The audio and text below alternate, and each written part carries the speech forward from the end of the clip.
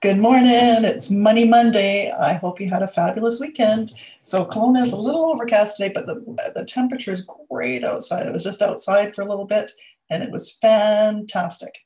So today I wanted to talk to you about practice before pulling the trigger.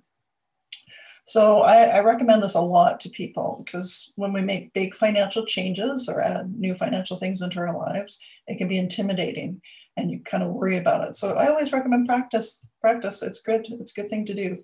So, for example, when you buy a car, I always recommend paying cash. Like we don't want to ever borrow money for anything other than buying a house. But when you buy a car, you have to pay insurance, you have to get gas, you have to think about maintenance and all that kind of stuff.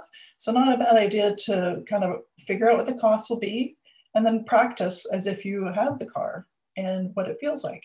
So instead of putting the money towards insurance, whatever, you're just putting it into a savings account. So then no harm. You just increasing your savings account.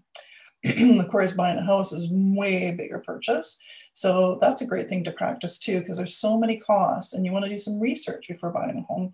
You got home insurance, property tax, you got maintenance, you got utilities. There's lots of things that come up that you don't normally pay when you rent.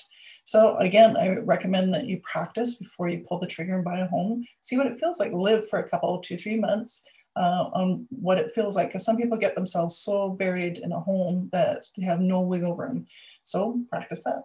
Also, you can practice when your income is changing. So if you're going to go down and have somebody's going to go on maternity leave, you can practice what it feels like to be on one income. Practice it for a while, see how it feels, see if you need to save up money or do something differently before you're ready to go.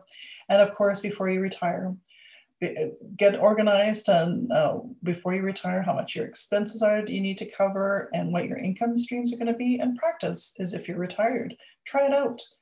As always, wishing you financial health, and I hope you have a fabulous week.